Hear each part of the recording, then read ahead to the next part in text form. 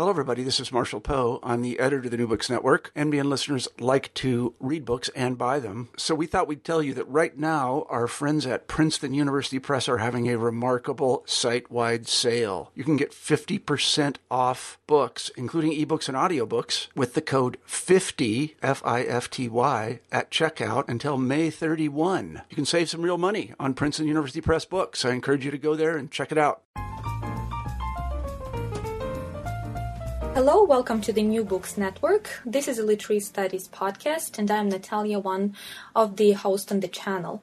Today I will be speaking with Allison Fagan, and we will be discussing her publication From the Edge, Chicano Border Literature and the Politics of Print.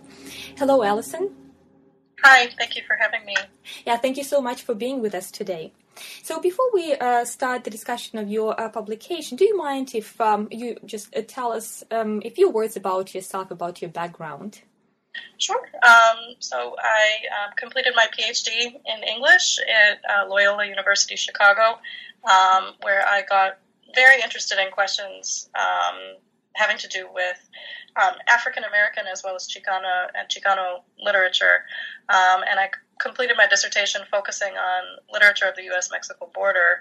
After I finished my PhD, I came to James Madison University in Harrisonburg, Virginia, and I have been teaching ethnic American literature here for the last 6 years, while working on and completing the book From the Edge. So I teach courses in African American, in Latino literature, in Chicano literature, and I continue to research and publish on Mexican American, Chicano literature, with a special focus on textual materialism. I'm very interested in the object of the book and how books get to be, how they come to be what we have right in our hands. So how did this interest in Chicano literature develop? That's a really good question. I grew up on the south side of Chicago, in a city called Calumet City, which is a fairly diverse city when I grew up. And I went to school, high school,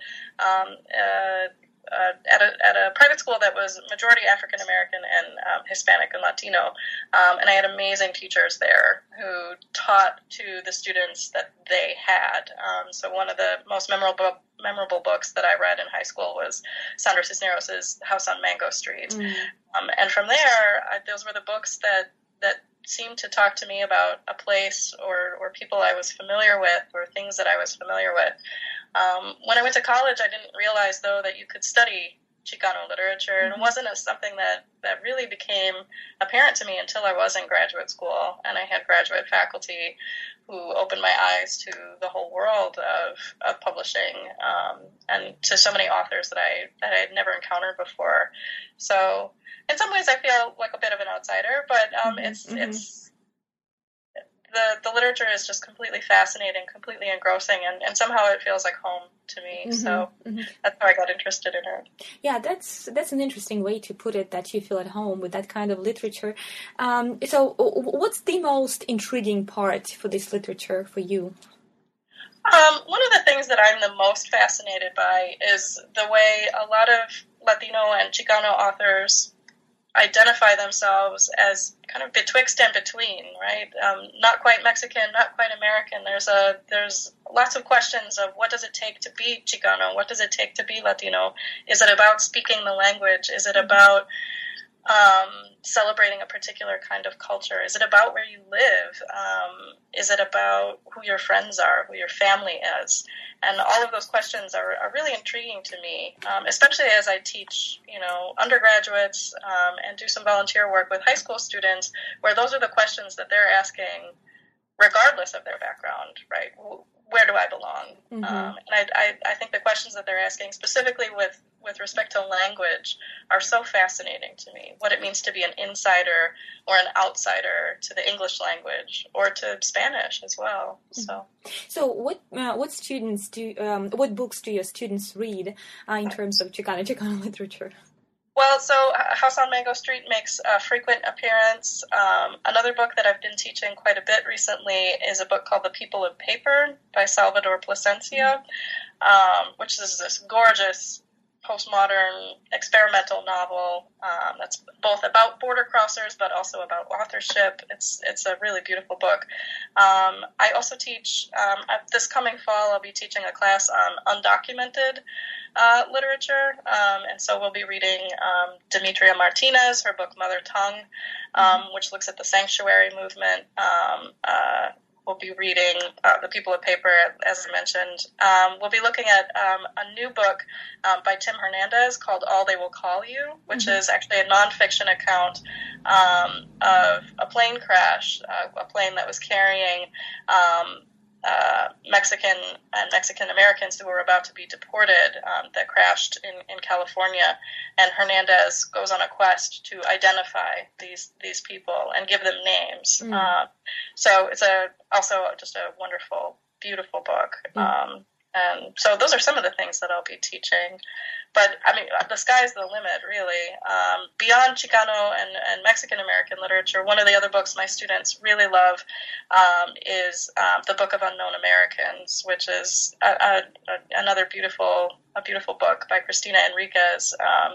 And it's one that really challenges them to reimagine what it means to be an immigrant, what it means to be Latino, the diversity of Latino experience. So, what responses do these books usually receive from your students? Because I would imagine that your students would be placed in some foreign environment in terms of books and in terms of language as well, probably, and in terms of problems and issues that those books bring.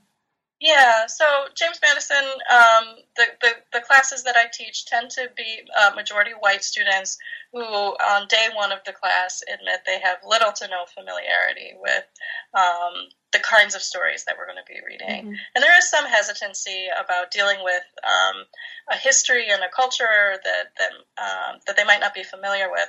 But I often find that what they're so compelled by the end of the semester is the ways that the questions that these writers are asking and the stories that these characters are sort of allowing us to visit with them are stories that they connect with on a deep level. Especially, stories about people making decisions, as I said, about who they are or who they want to be. Those are questions that they can identify with. I find it very interesting the way that their resistance to, say, some writers who use more Spanish than others. So Junot Diaz is sort of famous for, resisting translation in his books.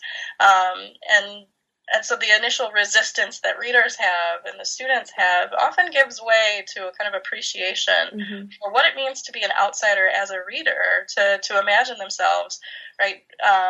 It gives them a closer feeling with the characters in the book, who are often themselves described as outsiders. So when the students can have an experience of being shut out from something, not being able to understand something, and are able to pause and reflect and say, God, how does that make me feel when I am shut out, when I don't understand, and when no one's explaining things to me? I think it's quite an incredible experience to watch students kind of have this dawning realization of, yeah, sometimes I'm an outsider too. And, and I think that's, of course the experiences are completely different, but some tiny shred of what alienation might feel like can be the beginning seed of empathy. And that's really important to me. Yeah.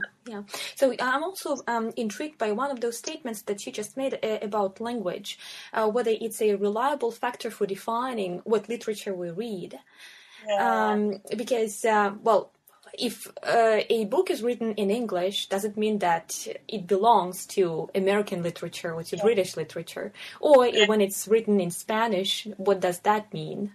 Yeah. And I think that's a really fascinating question. And one of the stories that I talk about, or one of the novels that I talk about in my book, is a book called Puppet, which is originally published in, you might call it Spanglish, but it's a great deal of Spanish with a little bit of English mixed in, right? Meant to mimic the way that a lot of Mexican Americans speak, or the code switching, and things like that. And one of the reasons I imagine that the book, unfortunately, didn't stay in print or isn't as well known is precisely because we don't imagine it as completely belonging to American literature because there's so much Spanish in it. And that's a challenge. And I think more and more, so this was a book that was written in the 1980s, I think more and more we're seeing writers insist Diaz says Spanish is an American language, right? And so writers like that who are demanding a little bit more from their readers. Whether or not readers rise to that challenge is a complete unknown. Most of my students do, but I can imagine that it's also a way of closing some doors. But I think writers of all kinds resist their readers, whether it's linguistically or formally. There are all kinds of ways to challenge readers. I often just find it very interesting that we ask Latina writers or Latino writers in particular to stop challenging their readers so much. I think the challenge is healthy. I think it's good. Which is not to say that the writers who choose to accommodate readers with translations or glossaries or things like that have made a bad or wrong decision. That's it simply adds to the multiplicity of the ways that we communicate, the way that we recognize that we're never quite hearing the words. We're always in this process of translation, even if every single word on the page is in English. So you built your book From the Edge around the notion of border literature, but you also include for your analysis some books which are not considered to be conventional border literature books. So how do you define this term, border literature? And from your research, it looks like this term can be expanded further, and those boundaries which were established in the past, they can be blurred. Yeah, and I think this is tricky territory. I think defining borderlands literature, defining literature of the border, comes with its own set of challenges, just like defining any national or geographical literature, right? Where does it end and where does it begin? So as you said, some of the texts that I've chosen for border literature don't necessarily count because a lot of times we imagine that the narrative needs to be set on the U.S.-Mexico border. Or either that or the author needs to have an intimate relationship with the U.S.-Mexico border. But I think Gloria Anzaldúa opens up the door for us to think a little bit more broadly about what other kinds of borderlands exist. So she describes sexual borderlands, psychological borderlands. And there is a danger in expanding that kind of definition too far. For me, what kind of helped me decide whether or not a text belonged to border literature, in part, was that the writers themselves don't imagine the border to be necessarily only geographically located, which is not to say that geography doesn't matter. But somebody like Cisneros, who grew up in Chicago, is somebody who recognizes that the border follows you, even if you find yourself moving further and further northward. It's both a physical and a metaphorical location, and that comes with all kinds of challenges. And so one of the goals that I had with the book was to particularly include books like House on Mango Street to sort of challenge what it is that we think of when we think of border literature. That's not to say that people might disagree with whether or not some of these books would count or not count. But I think if we ignore the metaphor, if we ignore the way that the border functions as a metaphor, we're not doing complete justice to how the border continues to be narrated over time. So that's one of the things I was hoping to negotiate with the book. And on top of that, for me, it was also important to expand outward to this notion of the edges of the book as constituting a borderlands as well, as constituting a space, a place that is physical, that is rooted, that we can point to, and it's worth mapping those spaces and places too. Yeah, that's what I was thinking about when I was reading your research. I was thinking about the notion of book in terms of body concept as well. It's like a book itself presents this border, a territory for readers, for writers, for editors, for publishers. And I would like you to talk a little bit about the structure of this book, because you include a lot of elements which construct the paratext of a book or of a publication, and you include such items as glossaries and translation notes and even readers' notes, which also constitute some dialogue between readers, not only between readers and readers, but readers and writers, readers and other communities. So would you talk a little bit about the structure of the book and how those borders were constructed in your research? Yeah, absolutely. Or blurred. It is both of those things, I think.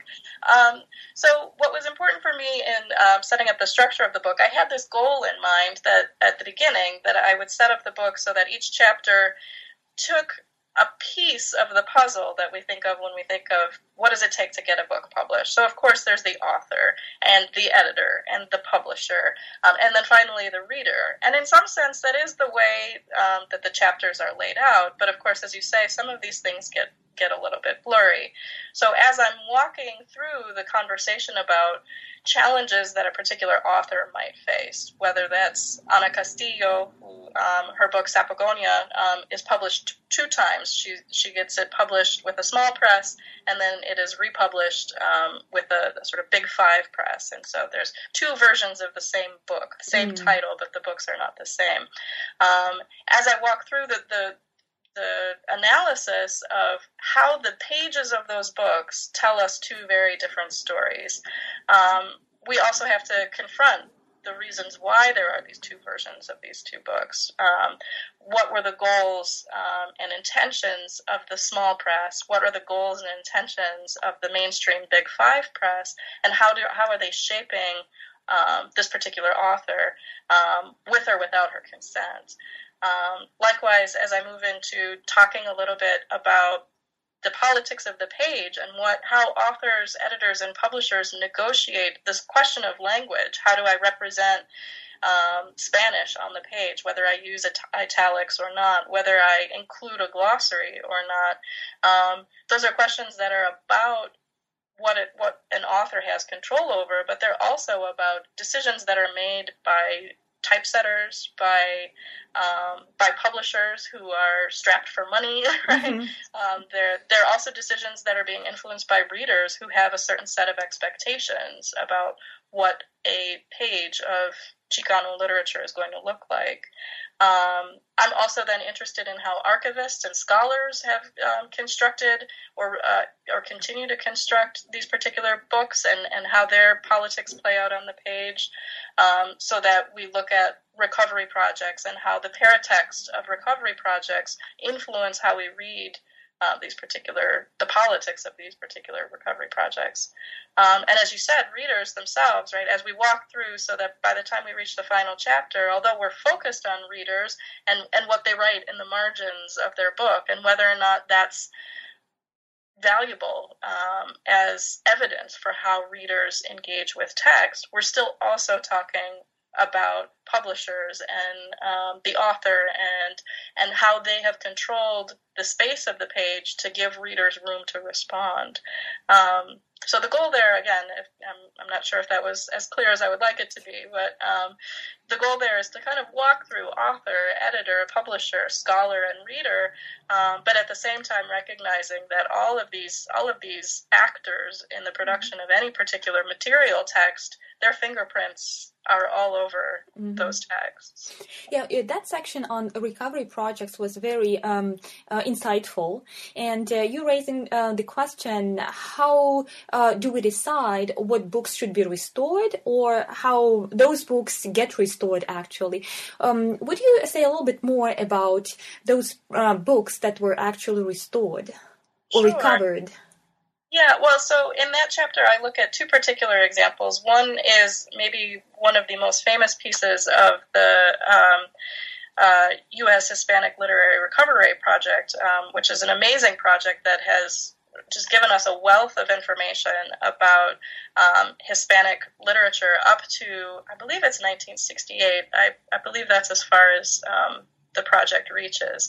And so one of the books that came out of that is a book called The Squatter and the Dawn, which is a book by Maria Amparo Ruiz de Burton, and it's this incredible book that tells the story of land grabbing in the aftermath of the U.S.-Mexico War, and we're given the perspective of a family who is trying to resist the encroaching Anglo sort of snapping up of land all around them.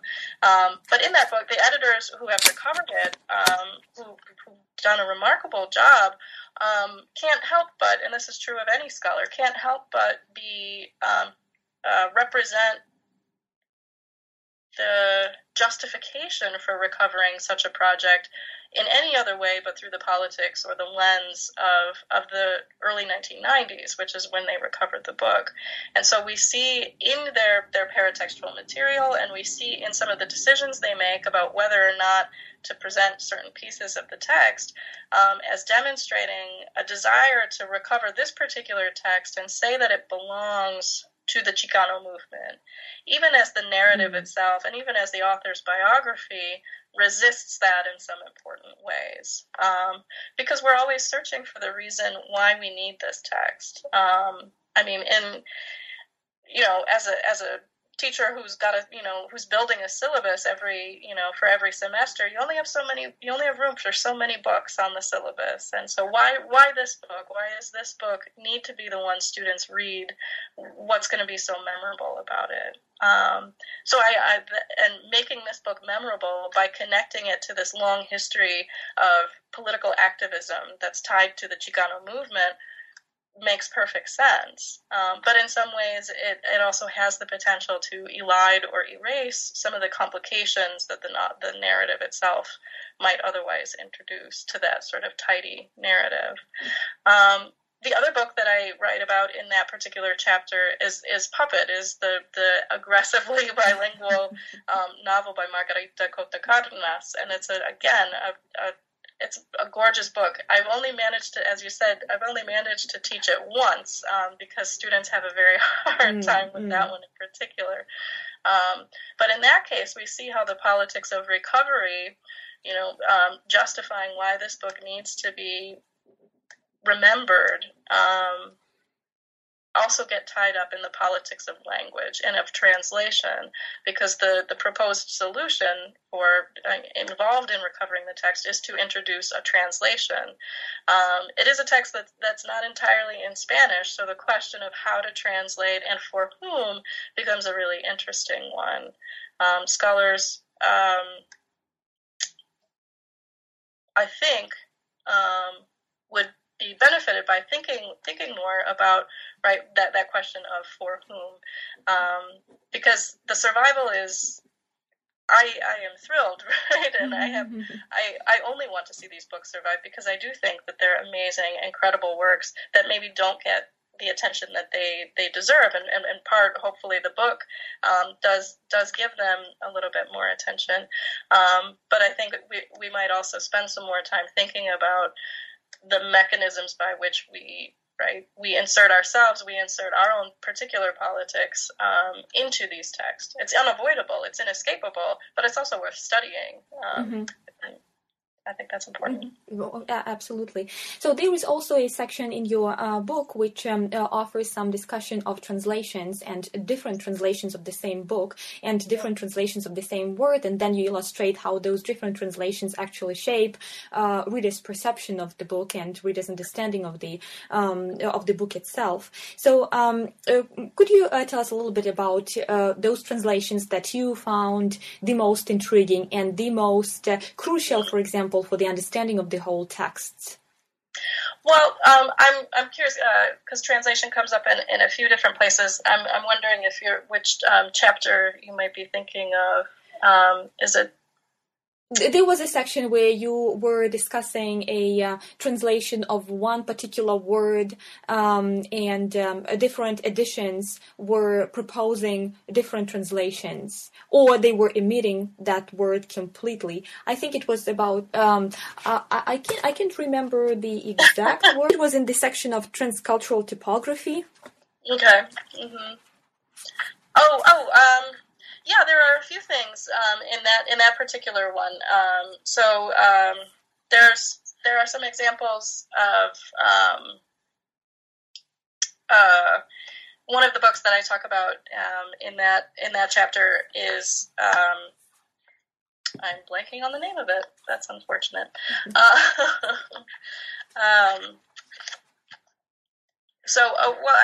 think maybe what you might be thinking of is the section that's on a book called Memories of the Alhambra by Nash Candelaria, where there's some typographical issues that have to do with the fact that when that book was first printed, it wasn't printed with accent marks. And there are some ways in which, because the accent marks don't exist, names change, potentially meanings change, so that if somebody in a particular section says the word "si" and there's no accent mark over that, it changes from yes to if, which could make a big difference if somebody's asking a question and answering with the word "si" to figure out whether or not that person is saying yes or if. Particularly when the question being asked is, "Are you Mexican?" Which is a whole nother layer to that particular story in Memories of the Alhambra. We're following characters who aren't sure about whether they want to embrace a Mexican identity or even a Chicano identity as opposed to a Hispanic identity, which comes with the sort of legacies of colonialism, but also whiteness. So asking a person if they're Mexican and answering yes or if, it changes what that answer means. I'm not sure if that's the exact example that you were thinking of, but it is one that's fairly memorable to me. Absolutely. Yeah, and that's this page 144. And it's a difference between mamacita and mamasota. Well, in this case, right?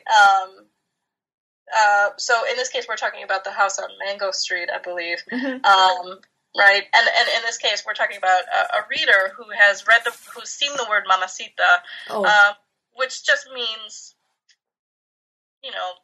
cute little mama or something like that, but doesn't necessarily mean wife, which that is the word that the reader has written in the margins. So we see a failure of a potential failure of translation in that particular moment where, right, they're not too far off, but also not exactly correct. So what we witness in looking at this reader evidence is a reader trying to grasp the language, so to the extent that they're writing translations in the margins, but the translation itself is not quite successful, which makes us wonder, so how are they perceiving the rest of this text? What other things are they mistranslating? Again, whether they're in Spanish or in English, what other misunderstandings are potentially realized when we look at this kind of marginalia. That's it's a kind of sweet and slightly funny example for sure. Yeah, but those reader's notes are always very interesting, and I myself always pay attention to those notes, and obviously you discuss those notes in terms of some academic approach. So, I believe your students would also be very intrigued about this discussion of some others readers' remarks or comments. I have actually, my students are fairly well aware that I really love to read marginalia, and so every once in a while at the end of a semester a student will give me a marked up copy of one of their books, and those are treasures for me, so I always love that. I've got a couple copies of House on Mango Street, some copies of James Joyce's Dubliners and other things where they've kind of, made a little bit of a joke about how much I love reading the marginalia, because it is, to me, It's incredibly insightful. It's not always trustworthy. In the examples that I use, they're anonymous, and they come from the copies of The House on Mango Street that I purchased for the research come from all over the country. So to a certain extent, there are just infinite unknowns about who these readers are and what they're thinking, and yet what they leave behind is still so rich with a sense of how they read and what they read and what they don't read, right? A heavily marked up book that towards the end, suddenly there are no marks, you realize they probably didn't finish this book. So I think there are fascinating things to be found in these otherwise kind of disposable markings. So maybe in terms of this discussion about readers' notes, maybe we can talk a little bit about glossaries. How are they composed, and what additional information they contribute to books themselves? Yeah, that's a question that has fascinated me throughout this whole project as well, because as I said before, there are some authors who choose to include glossaries or at the very least don't resist them. Sometimes it's a bit of a puzzle to figure out who inserted the glossary, if it was the author themselves. In the case of Raymond Barrio, it's very clear that he included, or I'm sorry, pardon me, that's Ernesto Galarza, who includes a glossary in his book. It's very intentional because it's also very sarcastic. But in other cases, it seems more likely that it's a publisher who's inserted a glossary sort of as a mediator between the author and the audience. And so what interests me about that is physically about the location of these kind of glossaries. We tend to find them at the end of a text, sometimes at the beginning, but also about what they imply, again, about what the relationship is between English and Spanish, as if it's always as simple as a one-to-one correspondence between the word in Spanish and the word in English. And what I found when we look closely at these glossaries, especially in the books of Chicano border writers, is that the glossaries themselves sort of resist that attempt to make it quite that easy. So you'll see multiple translations for a single word. You'll see that there are words in the text that somehow are not in the glossary, as if they refuse to be translated. You'll see, as I said, with Ernesto Galarza, there's sarcastic or funny or not quite genuine translations that, again, could fool a reader.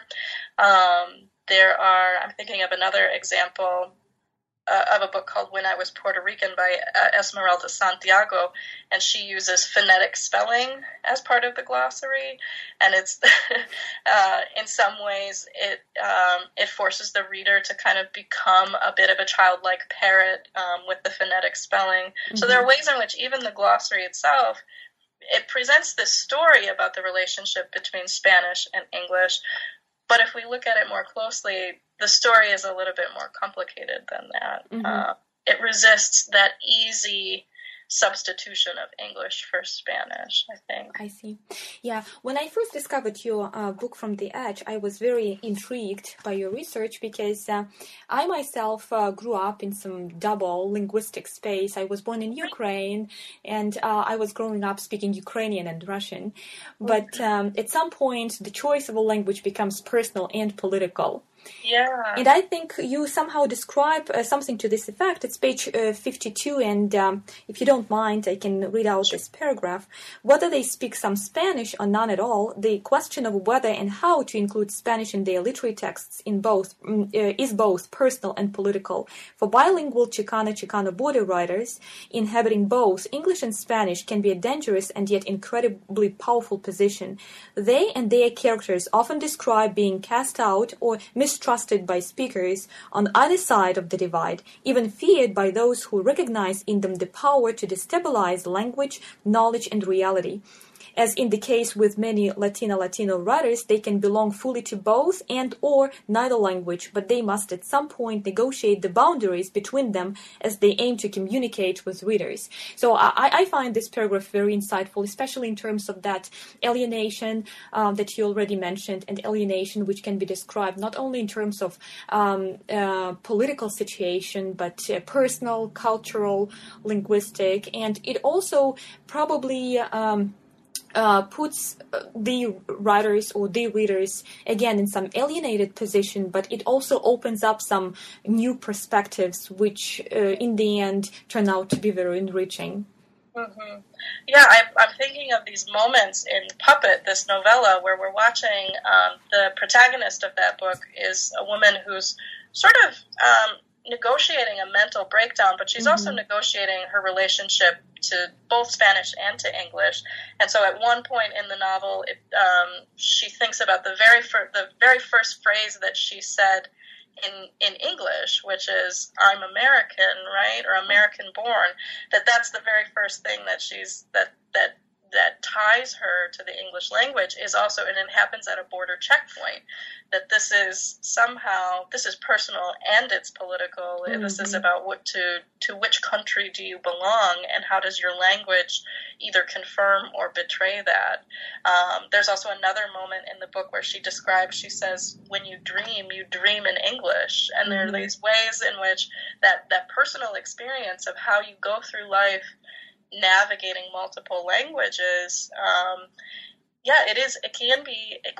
it can be hard for some readers to connect to if they don't have that particular experience.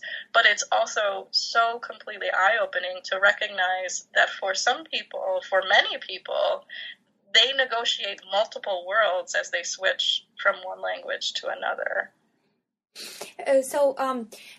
As you mentioned, the usage of language can be political, and again, the structure of the book can also contribute something to this political conversation. Would you elaborate on that a little bit, about the political choices that paratexts offer? Sure.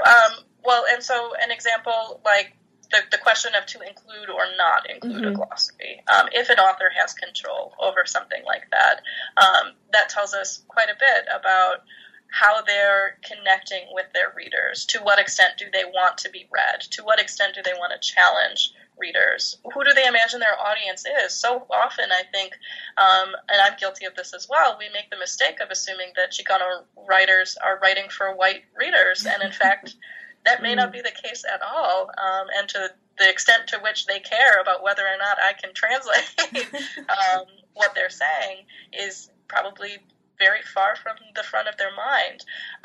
Other decisions that I think are interesting are inclusions of illustrations and things like that. So one of my favorite examples from the book is the inclusion of a map of this fictional area that Rolando Hinojosa writes about in his book that's been translated as Sketches of the Valley, or otherwise translated as just the Valley. There are, depending on which edition you read, there are different maps of the same space. And one of those Hinojosa drew himself, and it's an image that frustrates our understanding of, right, again, a traditional kind of Western notion of what a map should look like or what a map should include. And those kinds of political choices, right, to confront the reader from page one with a map that they need to decipher, even though they don't really know the rules of how the map works, suggests some decision making about, again, how do we want to approach our audience? How do I want to confront an audience? How do I want to challenge them to reimagine a borderland space beyond the sort of traditional notion that we have of this point on a map? Other choices that I think somebody like Sandra Cisneros may, it's hard to tell how much control she had over the book, but she and her publishers make in the layout of her text, which includes vast swaths of white space, so that it both reads like maybe a young reader's chapter book, but it also opens up so much blank space for a reader to occupy or colonize, if we want to be pessimistic about it. But there are ways in which those those choices about what the page is going to look like, whether to italicize Spanish or to insist that Spanish not be italicized, that it needs to be normalized. Some writers are making those choices deliberately, and they carry with them some really powerful political weight, I think. Mm-hmm. So I greatly enjoyed reading your book, not only because I'm very interested in literature, but because I was reading your book from my personal experience as well. So thank you so much for this fascinating research. I'm glad to know that there are other ways of that thinking about the U.S.-Mexico border doesn't necessarily need to be limited to people who are interested in Chicano literature. That's right. So what's your current project? Well, so I am currently continuing to work and publish on issues of textual materialism as it relates to Chicano writers. I'm currently interested in working on a project that has to do with the first edition of Rudolfo Corky Gonzalez's famous epic poem Yo Soy Joaquin, which was this poem that sort of coincides with and also contributed to the flourishing of the beginning of the Chicano movement. It was originally published with illustrations, but I think not too many people know about the illustrations or the history of how that edition came to be made. So I'm working on studying that quite a bit. And the larger project that I'm working on is considering the question, and I've started with Chicano writers, considering the question of posthumous publication.